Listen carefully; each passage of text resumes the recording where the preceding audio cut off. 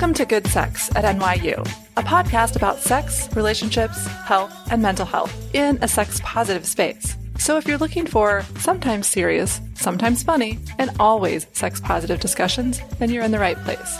I'm Danielle Elliman, Associate Director of Sexual and Relationship Respect Services at Counseling and Wellness Services. I use she, her pronouns. And I am April Fellers, a nurse and sexual health educator at the Student Health Center. I also use she, her pronouns. We are two white, cisgender, heterosexual, female-identifying clinicians, one with a medical background and the other with mental health experience, who seek to create a space that is inclusive of all identities, backgrounds, and perspectives.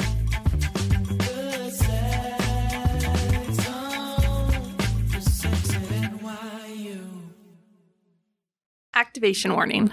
The content of this podcast is about sex and relationships. The topics might be uncomfortable and awkward, but we hope that listeners will sit with this discomfort and consider new ideas and not judge others for their identities, likes, and desires. The intention is for the conversations to be positive, but at times we may talk about harms, boundaries that were violated, and trauma that has occurred, which can be difficult for some listeners. Take care of yourself. Listen to your body, and if needed, turn off the podcast and consider what your body and your mind needs to move through the reaction to difficult content. This could mean turning on a TV show, listening to music, calling a friend, going for a walk, or reaching out to the Wellness Exchange at 212-443-9999 or Safe Horizons at 1-800-621-4673. Today on Good Sex, we are joined by Rafael Rodriguez, NYU's Associate Vice President and Dean of Students. As Dean of Students, he is the Principal Student Advocate and provides guidance and directions to all students at NYU. Dean Rodriguez works with his team and partners across the university to strengthen community and belonging at NYU. Dean Rodriguez, would you like to share your pronouns and then anything else that maybe we've left out that you think our listeners might want to know about you? Absolutely. My name is Rafael Rodriguez, but you can call me Raf. I use he, him pronouns. And something I would share about me is that I'm a New Yorker through and through. So although I spent quite some time in Vermont, I was born in the Bronx, not too far from here. So being here at NYU as the Dean of Students is very much so a homecoming. And for many reasons. I get to be back in New York City, a place that I love. I get to be back in New York, a city that I admire, and then my baby gets to grow up in New York where I grew up. So that's a pretty special place. So I love my time here in New York and at NYU. Awesome. What's one thing that you really enjoy about being part of the NYU community specifically? I love our students. And I think any Dean of Students who you ask this question to, they'll say as part of the job, they love their students, but I really do love our students. I think their perspectives are so unique and diverse, but also well thought out, and they're open and flexible. It doesn't always come naturally as it doesn't for most of us, but when engaged genuinely with a sense of empathy and care, our students are so open to different perspectives and able to change, so long as we have the capacity and the ability to actually meet them where they are and engage them from a place of care. And that's so unique. And our students are, I think, brilliant. I think our students are brilliant. I agree.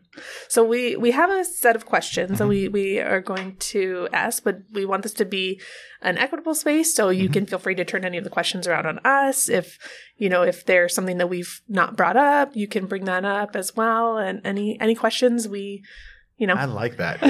Let's turn the tables on you on some of these. Yeah, okay. absolutely. So our first question, who was or is your crush? And it could be like literary or musician or TV personality. Any crushes current or past that you want to share with us? Current is my wife and only my wife. And that's the only answer we will give. Okay. I was thinking about who my first crush was when you asked that question. Yeah. It's a little bit of an embarrassing story. Her name was Jeanette, and she was in my first grade class.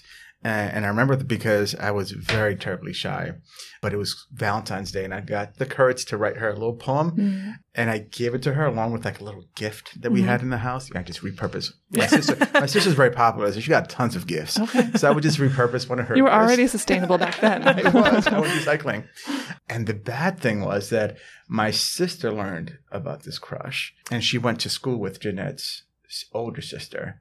So they concocted these plans to just have Jeanette come over randomly to the apartment where we lived in a random afternoon.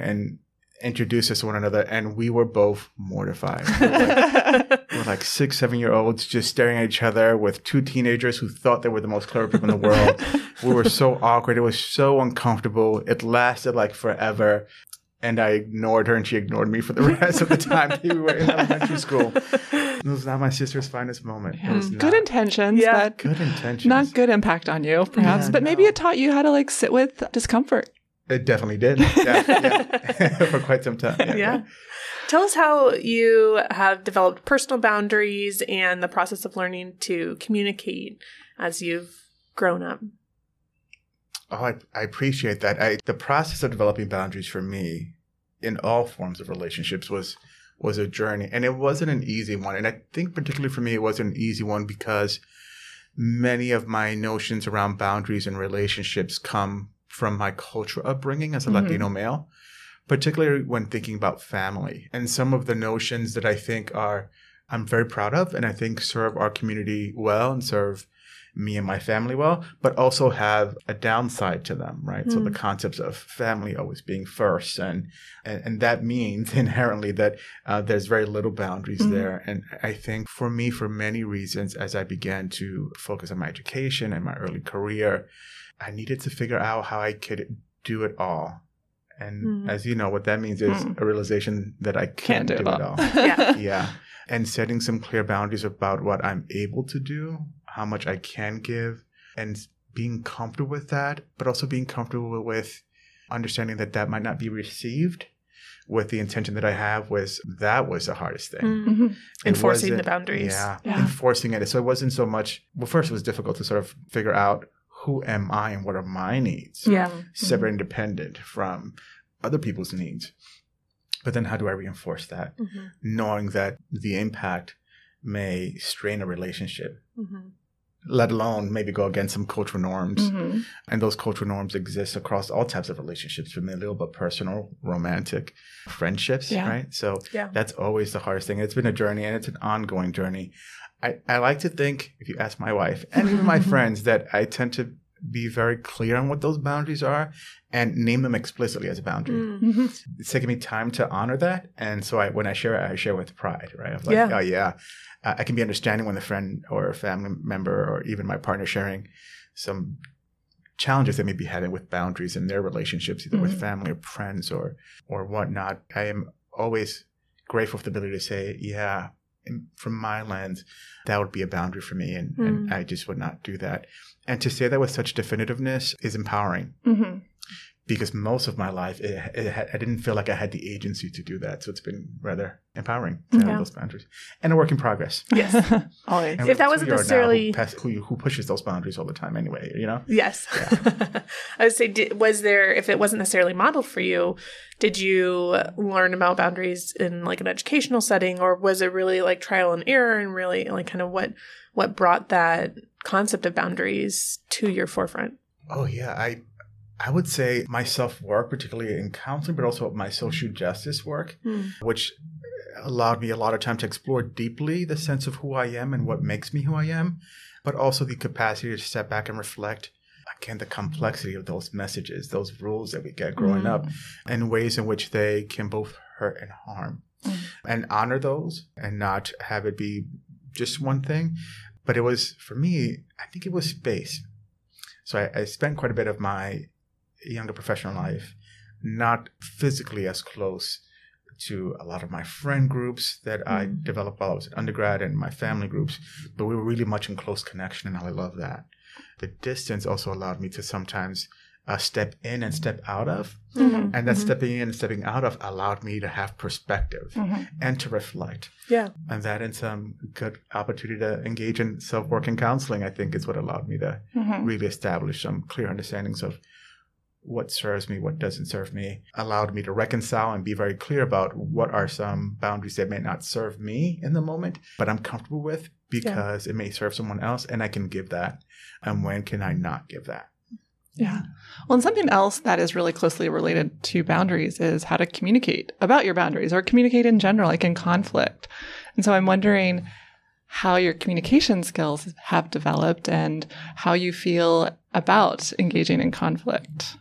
Because I feel like one of the social norms around any relationship is that we shouldn't have conflict and conflict is bad. And people have their own historical reasons for having feelings about conflict. And so communicating and navigating that can be really difficult. Yeah. I appreciate the question. Many of these are ever evolving realities and concepts. I enter relationships and conversation, and maybe this is because of my upbringing and what I saw growing up, that conflict is inherent in relationships. Oftentimes, when I do a lot of my restorative practices training, I talk about conflict being restorative practices being a method of, tool set for how to navigate conflict, and how sometimes when you have two people in the room, with two people in the room, you'll have disagreement. Sometimes just one person in the room and you disagree with yourself. So conflict is really just inevitable. My pause and my silence is that a lot of my wife and I, a lot of our early relationship and challenges was, I think in part, our perspectives on conflict. I see conflict as good, as challenging, but as a necessary part of a relationship. I don't know that she always agreed with that in the early stages of our relationship. And that even perspective on conflict led to some conflict. Yeah. Part of what I've learned, and a lot of this has been, again, through my self-work, but also the discipline, the practice of restorative practices that I mentioned, and restorative justice, has allowed me the tools to figure out how to communicate impact and own impact versus displace anger and shame. And that has been transformational for me in terms of how I lead, how I engage with people, and how I engage in relationships. It's the ability to say, not that you are bad or how dare you, but when you shared that, here's how that felt for me. And to center myself in the impact that I'm saddled with in conflict, and to make space for that, but to also receive that when I'm having an impact.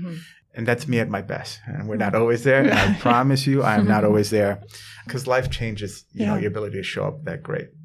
Circumstances changes. I'm in a relatively newer working environment, right? So I'm still figuring out how do we do conflict culturally here, and how do I bring my full self and engaging in conflict within our cultural context at NYU, right? So, yeah. Yeah, and I feel like that you've brought that culture of restorative justice and restorative practices to NYU. Can you share sort of what that process has been like for you, and sharing what you've learned previously with people in the NYU community, and how that's kind of how you're trying to get that into more of the culture at NYU? Absolutely. I will start off by sharing that fundamentally what I think it allows us to do is just have shared language and frameworks for how we understand one another. We're large, we're complex. We all have stories and histories and much that we bring to the table, for good, for bad, and all in between, right? And it gives us a set of tools, framework, and language so that we can engage one another and begin to humanize one another, right? How do we center and focus on relationships as much as we do on the product and what comes out of those relationships? So that can be transformational to who we are and how we engage as a community. And I think that's what most excites me about the possibilities that exist. Yeah. Yeah, and I think it does help on an individual basis as well. I think as much as like maybe the goal is to have it help with the NYU culture or any organizational culture, but I think on an individual basis, I started learning about restorative justice and restorative practices 3 years ago when I started NYU, because we have a restorative resolution. And so I'm like, I got to figure out, how this looks. And so I feel like it does really help to think about things through that lens. And also to sort of add in, it helps to be able to do the counseling, do the work individually, so that way you can regulate your emotions. Right. And so that way when there is conflict, because I know my own past history is like conflict was ignored and, there was always a huge blow up, and that created trauma for me. So conflict was a bad and evil thing. And so it's taken years of practice and work and training and doing the work myself to be able to be in a place where I could handle the conflict. So I really appreciate you bringing, some of that to like an organizational, structure based as well as the individual. I'm resonating with what you shared so much, and I will echo that sentiment that I think for me growing up, my quietness as the youngest was that I often saw conflict, and my approach and all was that if I can be as still as possible, and not engaged, then we won't add to what already exists. But also my identities as a man of color is I'm always very hyper conscious and visible around how I display a range of emotions or had been. And I think Resource Practices has given me the tools and language to do that, not just in the workplace, but in relationships. And I think that's where it has really transformed. I think sometimes my family doesn't know what to do with me and how I bring some stuff up. We navigated a very difficult loss a couple of years ago with my sister.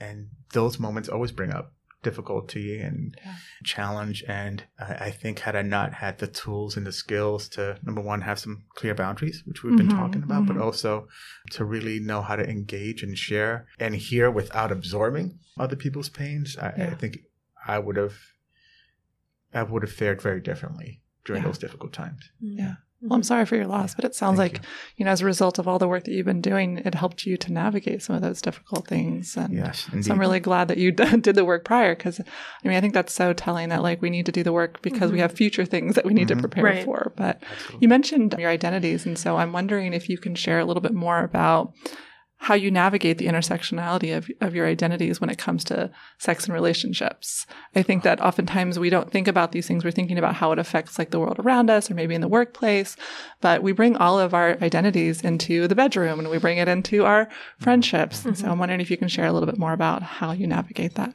Yeah, well, that's a whole podcast series. It's complicated. It's complicated. And my wife, Jill, she identifies as a Black woman. We're often have to be very conscious of all that comes in, right? Because we're never just one thing. We're many, and we have received and are shaped by conflicting messages around class, race, and gender. I remember when we were doing our premarital spiritual counseling, our spiritual advisor, Dr. Jamie Washington, who was our speaker last year at our division convening, he asked us, how do you do power in your relationship? And we both just froze and looked at each other. We're like, we do it poorly. It's very nasty. It can be mean. It takes lots of grace to sit in a space where we are making room for each other's experience through our subordinated or oppressed lenses, while also having to own that we come and act out through our dominance, right? So one of the quotes that I often share in trainings is that we often experience the world through our subordinated and oppressed identities, but engage it and interact it through our dominant identities and our privileged identities. That sounds very nice on a podcast. It sounds incredibly empowering in a training. I'm like, yeah, that's deep. Reconciling that stuff in the middle of an argument with a partner is like, oh, that's where the self-work is. And I think that's what we try to do every day, right? It's like, oof. That's true, but there's also this other dynamic. And sometimes where you have space to hear it, sometimes it takes us a little bit of time to come back and say, yeah, that dynamic was happening too. We have to make room for it. Yeah, it's a lot. It's a lot. Not doing so, I feel like for us, as we saw early in our relationship, it would not allow us to be fully us. And I think I cannot imagine being in a relationship where we're not having those difficult conversations and making room for that, for the multiple realities that we live, because we just would not be showing up fully. And I think that's important. Yeah. Especially relationships are extremely vulnerable spaces. You see, and folks see me and my partner out, and she's incredible, and I don't think I'm too bad. And we're out and about, and it's like, you look so in love, and you're so amazing, and you have a beautiful daughter, and it's a lot of work, y'all. It's a lot of work, and you see yourself and one another at your worst moments and your best moments. And I can picture being in a relationship where I'm not able to fully share all elements of what shapes me as me, or to make space for somebody else to do that. And that's a lot. It takes a lot for you to be able to make the space and not just take the space. Many of us are good at taking the space. Yeah. I can share, here's what it means to be me in this relationship with all these identities. That's easy. But to make the space for someone else to show that and to hear that and honor that, that's hard work. Yeah. Well, I feel like what I'm also hearing is some of the, again, I go back to some of these like normative beliefs around like, oh, we all hear, oh, relationship takes work. But like, really, it takes work, right? And I think that sometimes our media will show us, oh, it looks easy. We're supposed to make it look easy and that it's just nice and beautiful, right? And if there is deep work that we do have to like do some internal work for ourselves, Yeah. then that's like, oh, no, that's too much for me. I'm going to run the other way. So I also like that we're bringing up some of those things too. Oh, absolutely. Yeah. And sometimes that happens. That we have to run away Sometimes you need to. for self-preservation. We'll see if this stays on later. I'll check in with Jill. But, we've been together for 13 years, have been married for 4, just celebrated our 4th anniversary. There was a time in which we had to separate. We had to reconcile the idea of what we thought our relationship was going to be with the reality of it. And then having all types of realization around, we got some work to do.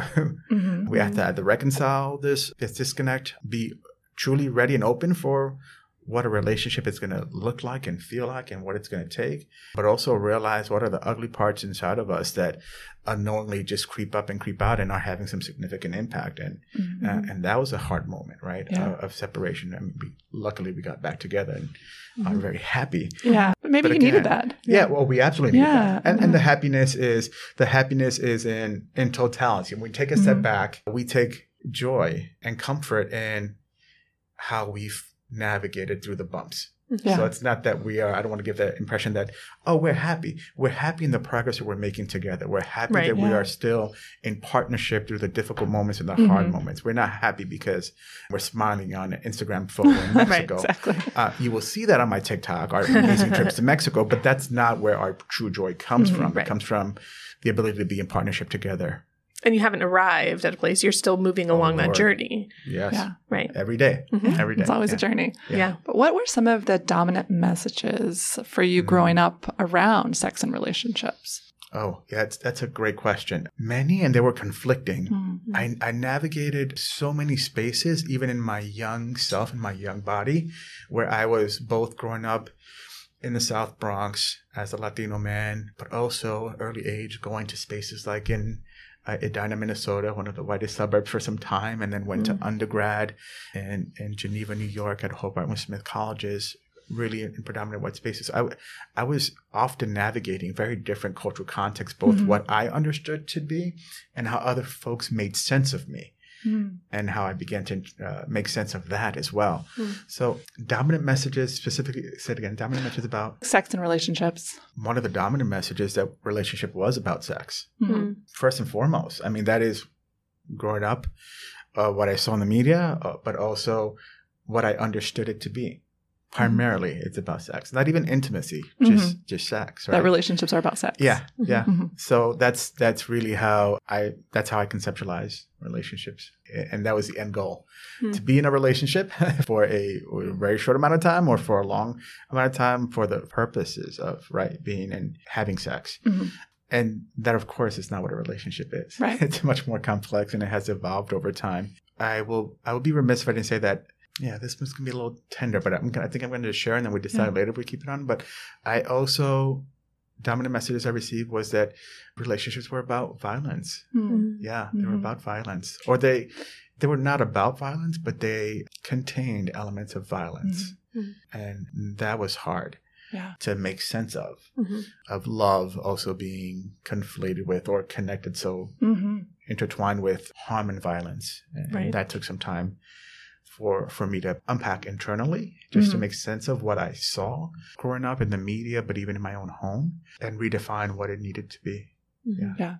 I mean, I'm glad that you shared that, because I think for a lot of people, they grow up seeing those things and thinking that the two equate, and then they find themselves replicating the patterns of their past because they don't unpack all of that. And so it's so important to unpack what love and, respect and intimacy and sex, all of those things mean to you, not just in the context of, how you see it reflected in your, family and the culture around you, whether, that's your specific or, mine. I mean, my trauma, also includes some of that as well. So just sort of appreciating that, I think that's important to share. So I'm curious what you're saying of these dominant messages that you received from the media and we've heard from so many people that sex ed is not a great experience, didn't learn a whole lot about sex and relationships in sex ed. And so I'm curious what you have done to educate yourself over the years about sex and relationships, and if there were any resources that you found extremely helpful or hurtful. I'll tell you what's not helpful. As a teenage boy, listening to other teenage boys, that's the worst. They don't have a clue. So the key to my learning has been vulnerability. And it's been letting go of what I've been told my role needs to be as a man in relationship with a woman sexually, and being more open to listening to my partner and what works for her and what doesn't work for her. And what amazes me is that when Jill and I talk to our friends about this, that's not that common. I'm like, Jill, you got a good one, huh? Like, I listen and, but that's a very vulnerable space, particularly for a man, and because of the messages we receive around, what a sexual relationship ought to be like, and also how power is playing out in that, and to sort of pause and say, what's working?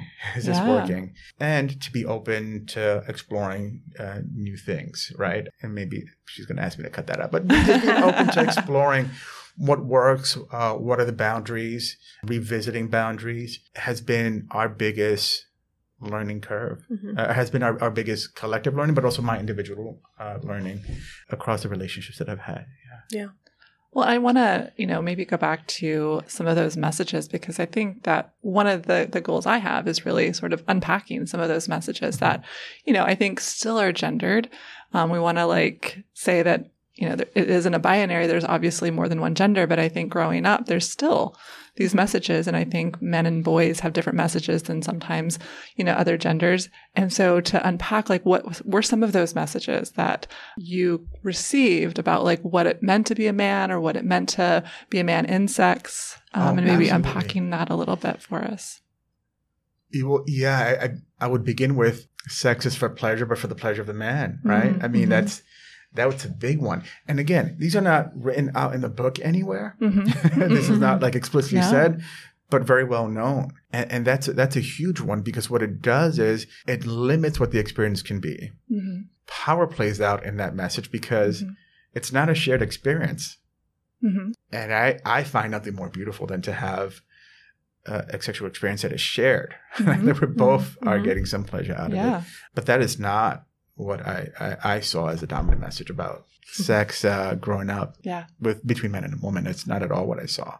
You want to repeat the question again? Well, I'm just wondering if there were other messages, right? You're talking about sometimes people will frame it like toxic masculinity or various different ways in which, I think culture influences how men and boys are expected to behave in different situations and environments, whether that's in relationships and sex.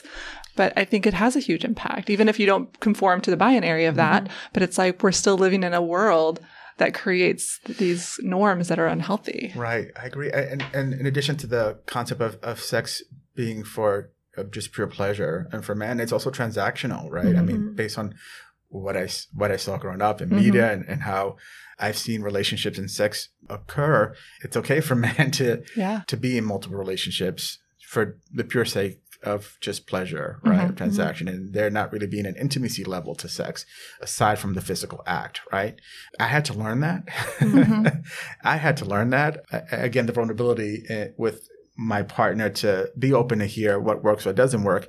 That took time to really get to that place, but also to begin to understand how deeper it is to both have a sexual relationship that's rooted in intimacy. That for a long time in my brain as a man did not compute. I was like, well, isn't the objective just to isn't that the objective? Yeah. Well, and I'll say it. I think sometimes the objective is to orgasm. It's I have to get off and that's it, right? But I also hear what you're saying in that just the fact that you're willing to be vulnerable is, to me, a gendered norm that doesn't often get brought up. Men being vulnerable, right? I can't be vulnerable. That's weak. And that's not something that men are supposed to be, right? So the fact that you're willing to be vulnerable with your partner. Oh, yeah. Especially not during the act, especially not during sexual acts, right? In which it's, in terms of masculinity, that is the epitome of masculinity itself, right? It's the power that comes with being in charge in that relationship. And anything less than that, there's undercurrents, of course, of vulnerability or gentleness in that act has subtleties and undertones of of homophobia, right? That's not what you do. Yeah. That's not what a man does, or at least not a man's man, right? So there's elements to that intertwine with concepts of sort of heteronormativity and homophobia as well. And also a little bit, when you think about, like you're saying, that the idea is, sex is for the pleasure of the man only. But even if somebody thinks like, oh, I've been with all these women and they've told me that sex with me is great and the best they've ever had. And so then to be vulnerable and actually ask a person what they actually want and need might be a little bruising to an ego of like, well, but everybody else I've had sex with had such a great time, so I don't need to ask you individually what is right for you. And that feels also similar in like a little bit of power and a little bit of ego there that comes with some of the masculinity. And so I think that the breaking down that and getting to that vulnerable place and acknowledging like, if I want to pleasure this person, I need to know what they want, and I can't read her mind and those kinds of things. And I'd be remiss if I said it started with me, right? That's not always, I think, how it works. I would love to take credit for it, but I think foundationally, there has to be trust in a relationship. But Jill has her own set of toys, right? And I had questions about that. And I was like, well, why do you need that? Seriously, right? It was the concept of the idea of, why are there other things here if you have me? And I had one or two ways to respond to that, right? My learned way of saying, you don't need that, get rid of that, that's not appropriate, will not be at play whenever we're having we're having relations. Or to say, all right, tell me a little bit more about what this does and how this works for you. And that was very vulnerable, and I had to lean into it. But this is someone that I love. The last thing I wanted to do was, first of all, she's a grown woman. I'm not telling her to get rid of anything. I might be able to say that. I might think I could say that. That's not happening. If you know Jill, you know that's not happening. It's not happening. So how do I respond differently? Right? Because what would be worse is that I'm not listening or factoring in what her needs are, and that she turns around and is, she still has needs, and that we can't be open and honest about what some of those needs are. I think that feels like more of a betrayal than what was actually happening there, which was a fine-tuned and acute awareness of what worked for Jill. Yeah. I mean, I think also there is the bruising of someone, or sort of the internalization that someone might experience in that moment, and sort of trying to depersonalize it. And so that's what I hear was happening for you. It's like, okay, well, initially I'm going to be like, oh, that means I'm not good enough for my partner. I'm not enough. Right. But instead, you're sort of choosing to be curious and choosing to be vulnerable to say, maybe that's not the story I should tell myself. Maybe I can include my partner and say, tell me more. Why is this important to you? So I really like that, it's not you internalizing, because I think all of us do this all of the time. Unfortunately, it's such an automatic thing that we do is internalize it, personalize it, make it about us. And we need to be curious about that. We also tend to give ourselves so much more grace, but be so rigid in how we interpret other people's intentions. I find that to be true. I do that on an almost daily basis, right? I've had a bad day. I've had a long day. This is what's going on. Jill, you're just not attentive. And it's how do we just pause and give others as much grace and not personalize it and be curious more than anything else. If you could go back and give your younger self some advice when you were first becoming sexually active, or experiencing sexual urges, what kind of advice would you give yourself? Do some of what you're doing already. It's healthy and not a bad thing, and you won't lose an eye. So continue to trust yourself and what you're doing, and really do not listen to your peers. They really don't have a clue what they're talking about.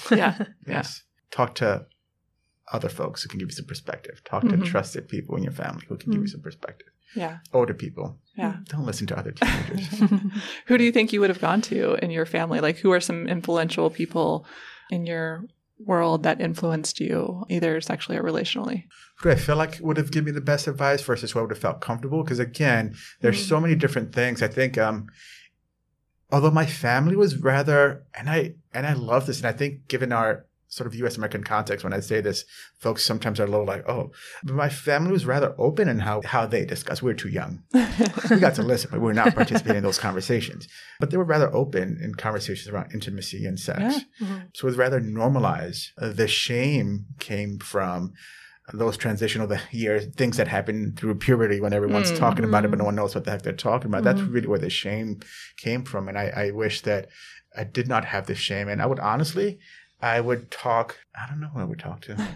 Did your parents ever have the talk, quote unquote, with you? No, it wasn't a structured sit-down conversations. It was just you listening to them talking. Everyone, yes. Yeah.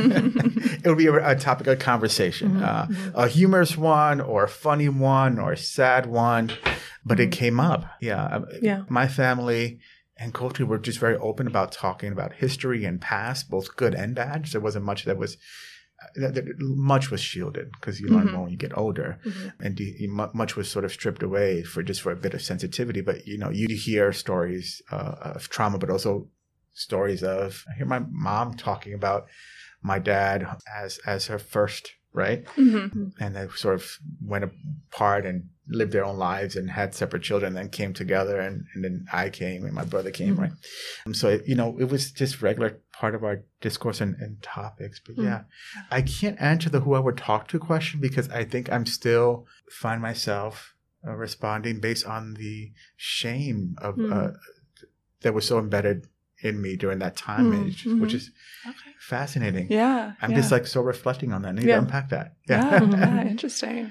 Have you thought about how you would have these conversations with your daughter? Yes, very much so. It's not rational. It's not rational. It's not realistic. It's sort of dad of a 2-year-old, like, yeah, this is not happening. Don't ever do it, right? But it's not smart. So what I can say is Jill will likely have a conversation with her. And we've talked about this a little bit because I think my conversation with Ayana is going to be about her worth, her value, and her voice. Which is also important. Which is critically important. Yeah, it's part of sex conversation too. One of the conversations, right? Yeah. More of the details around what works. Just, I think for Ayana's comfort will come from her mom. But conversations around consent and her voice and value, that's my role is huge in reinforcing that. Yeah. And part of the hard thing about raising a baby girl in our U.S. context and the way it clashes with our sort of some of my cultural background of how we raise kids is that Ayana has voice and agency. I grew up where children do not have any of those. And I am so adamant that it is important for us to not silence, right? So I grew up, kids are to be seen, not heard. And that is counter to the way I know we have to raise Ayana as a young woman of color. It's important for her to know that she has voice, she has agency, right? So I sometimes want to hug. And if she says no, it's no. Yeah.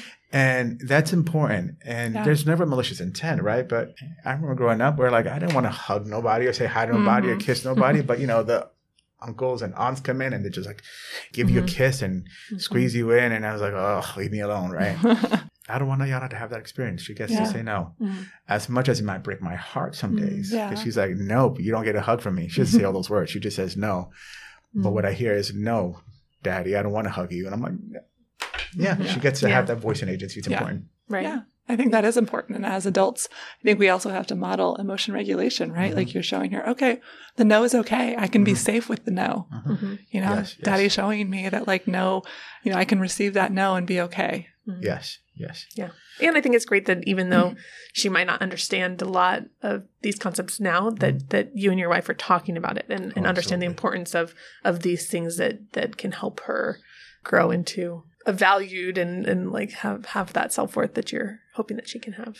I don't know why it was always a part of the discourse, even when we're talking about having a family, as we hope to at some point have a boy. We currently talk about now what those messages are going to be and making sure that, for me, a lot of self-work to make sure that I'm not unintentionally reinforcing some problematic messages for the baby boy as well. Yeah. So how has your understanding of pleasure evolved over time? Oh, that's a great question. I'm going to connect that back to my response about the vulnerability of being open to inquire, to ask what your partner needs, and what works for them. Mm-hmm. And if there's ever a stronger recommendation for that level of vulnerability for men or for folks who are not comfortable being vulnerable in sexual relationships, I promise you it's worth it because just the pleasure that comes from broad sense of intimacy, both sexual and non-sexual, when you're able to really engage and hear what works and share what works for you and what you desire, it just increases, right? It just increases the ability for you to experience pleasure at multiple levels, at all types of levels, in all forms of intimacy. Yeah. I think the vulnerability and the willingness to lean in and hear and also share, right? Because I think that's the hard part too. It's just making space to hear, but also to share what works for you, what your needs are. I think just opens up the door to deeper levels of intimacy and pleasure. It's just great. Who doesn't want that? Yeah. I also like that you're touching on the various different forms of intimacy. I think when a lot of people think about pleasure and that here's just another one of those social norms, they instantly connect it to sex, right? But like there's a lot of different forms of intimacy, emotional, intellectual, spiritual, experiential, all of these different forms that can also be pleasurable. And you can, have a fulfilling experience if you're engaging in one or more with a person, and whether that's your romantic or sexual partner or if it's other folks, right? Like sex doesn't have to be the only way you engage in pleasure. So I really like that you're sort of touching on some of those things. Absolutely. When Jill and I first got together, the vast majority of our intimacy was sexual.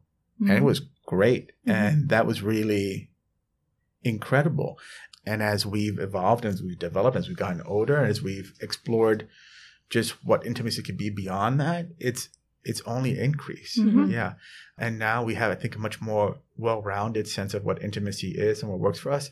And the reason that's important is because relationships develop, they evolve, one grows, one has children, right? So when your lot of intimacy is only solely in one bucket, if something doesn't happen, and folks experience trauma and there's things that sometimes can inhibit a specific type of intimacy, then you sort of just closed off your door to connection with your partner. And I love that we have a child, but yet we have a very well-rounded and balanced sense of intimacy together in many dimensions and domains, which I love. Yeah.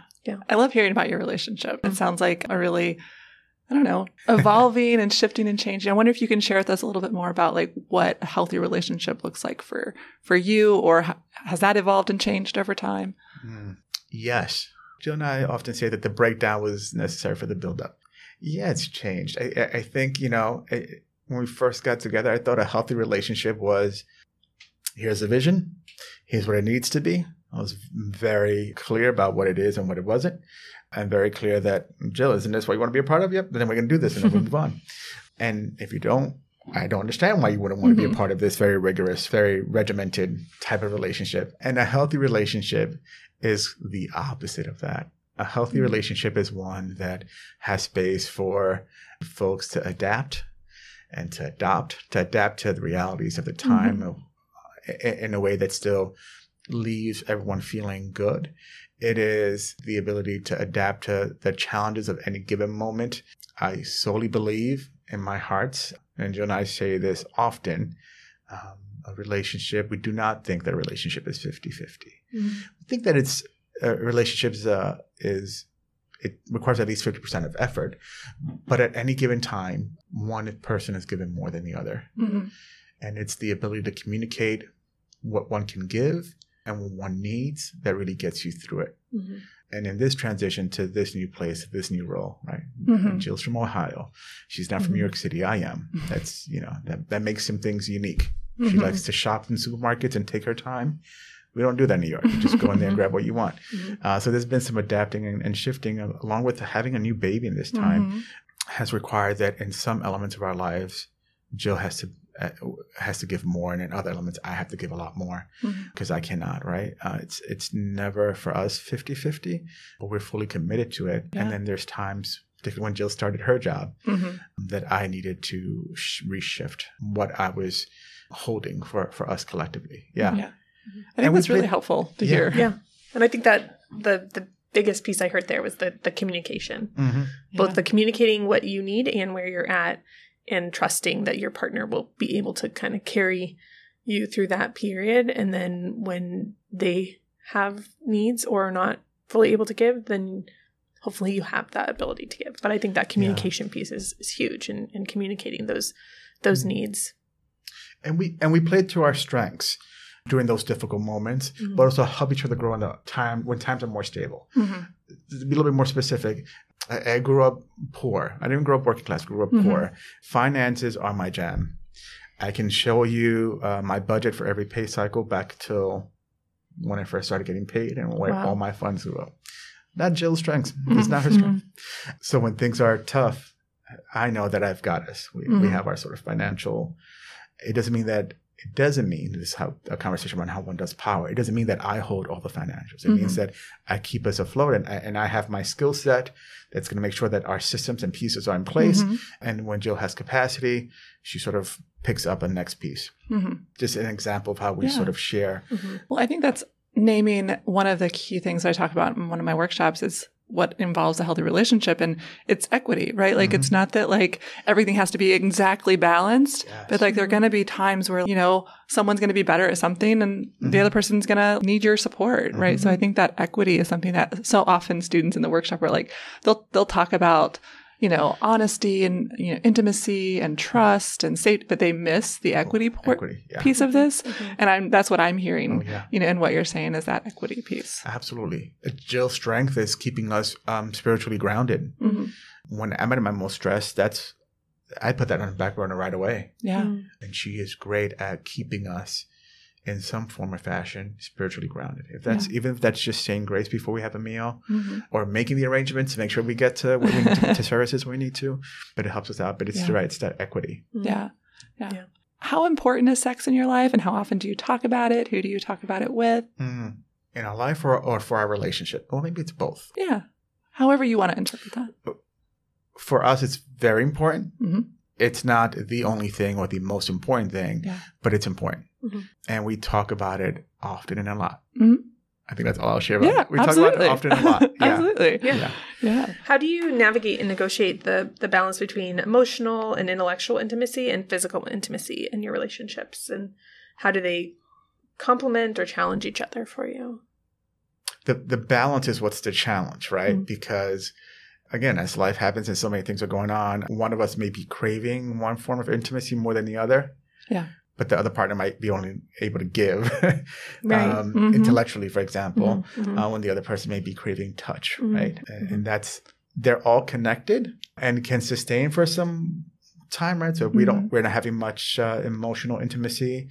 We're having physical intimacy or sexual intimacy. Sexual intimacy is different from emotional intimacy, just so folks know. The sexual intimacy can sustain you for some bit, but at some point you're like, okay, we need to connect emotionally. And so they're all intertwined, but the key for us is being open and honest when the balance is off. And here's another thing.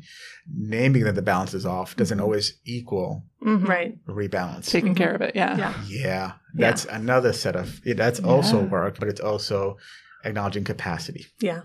When my husband and I started dating, I told him that I'm like a quality time person and I really want to spend time with somebody, friends, family, partner, whoever it is. And he understood that to mean it's okay if we just sit on the couch and watch TV together because we're together. Yeah. And I kind of, this was so early in our relationship. And so I was trying to bottle it in. And then I just kind of exploded. And maybe like a couple months into dating, and I was like, I don't even know if you want kids. And I was like, I just feel like we just sit on the couch and watch TV and we're not actually having important conversations. And he was like, well, I didn't know. Like, I thought, you just wanted to be together. I didn't know that the quality time meant that you wanted to have deep conversations or all of those things. And so it really is about that communication. Like, he knew I wanted to spend time and he's like, okay, great. I'll come spend time with you. But the actual like conversations and that emotional intimacy, I think is what I was missing. And so I think that's spot on, and being able to communicate that was important. And I think always like defining everything, like we talk about this a lot, but I might have an impression of what respect is, but yours might be different. Let's talk about that. Like, it's exhausting. That's why relationships are work, right? Absolutely. But so we're at our last question. What does good sex mean to you? Oh, good sex means communication, broad sense of intimacy, and pleasure. Yeah, I think that's a good one. Is it okay to leave it that brief? Yeah, absolutely. Yeah. Definitely. Well, it's been wonderful having this conversation with you. I'm so glad that you are willing to come and chat today and share about your life. And are there places that, you are very student forward and student facing, but where can people find you and how can people get connected to you? Oh, absolutely. Well, our office is located in Kimmel Center, Suite 601, and we offer a broad range of resources. But really what we are is a guiding place for students. If they're not sure where to start or just need some help figuring out how to tap into the vast resources we have at NYU, we're a good starting place for folks, and we'll get them connected to the right place. They can always email deanofstudents@nyu.edu, visit us at the Kimmel Center.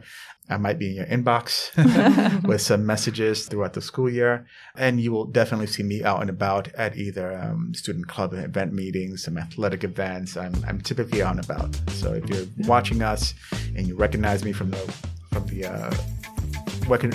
today, just feel free to stop by and say hi. Great. Well, thank you so much. Really appreciate you coming here and being vulnerable. Yeah, Thank you. I appreciate it. All right. Great. Thanks. If you have questions about the podcast or anything we talked about today, please feel free to reach out to us at goodsex.podcast@nyu.edu. This email address is monitored during business hours and may take 3 to 4 days for follow-up. We are definitely open to critical and thoughtful feedback, as we didn't cover everything in this episode and might have said something that was inaccurate or that had a negative impact on someone. If you have questions about your sexual health and are an NYU student, you can connect with our Student Health Center sex expert at sexpert@nyu.edu or schedule an appointment through the Student Health Center portal. Look at our show notes for additional information and resources, including organizations, articles, books, and videos. If you have urgent mental health concerns, safety issues, or you are worried that someone might have caused harm to you, or that you might have caused harm to someone, then you can contact NYU's Confidential Wellness Exchange at 212-443-9999. Chat with them using their mobile app or email them at wellness.exchange@nyu.edu. For anyone, NYU or non-NYU listeners, you can call the National Sexual Assault Hotline at 1-800-656-4673, the National Domestic Violence Hotline at 1-800-799-7233, or the National Mental Health Hotline. Simply dial 988 from anywhere in the U.S. Thanks for listening, and tune in to our next episode where we continue to talk about good sex at NYU. Subscribe to the podcast to hear all of our quickies and interviews with NYU community members. Thanks to our content contributors for this episode, Bernadette Kerr, Alyssa LaFosse, Dr. Dominic Baini-Amisa, Zoe Raguzios, and to our health promotion team, Anna Genova, Jenny Mellon, Parade Stone, and Arna Dixit, and to Gotham Studios and Karen Ortman.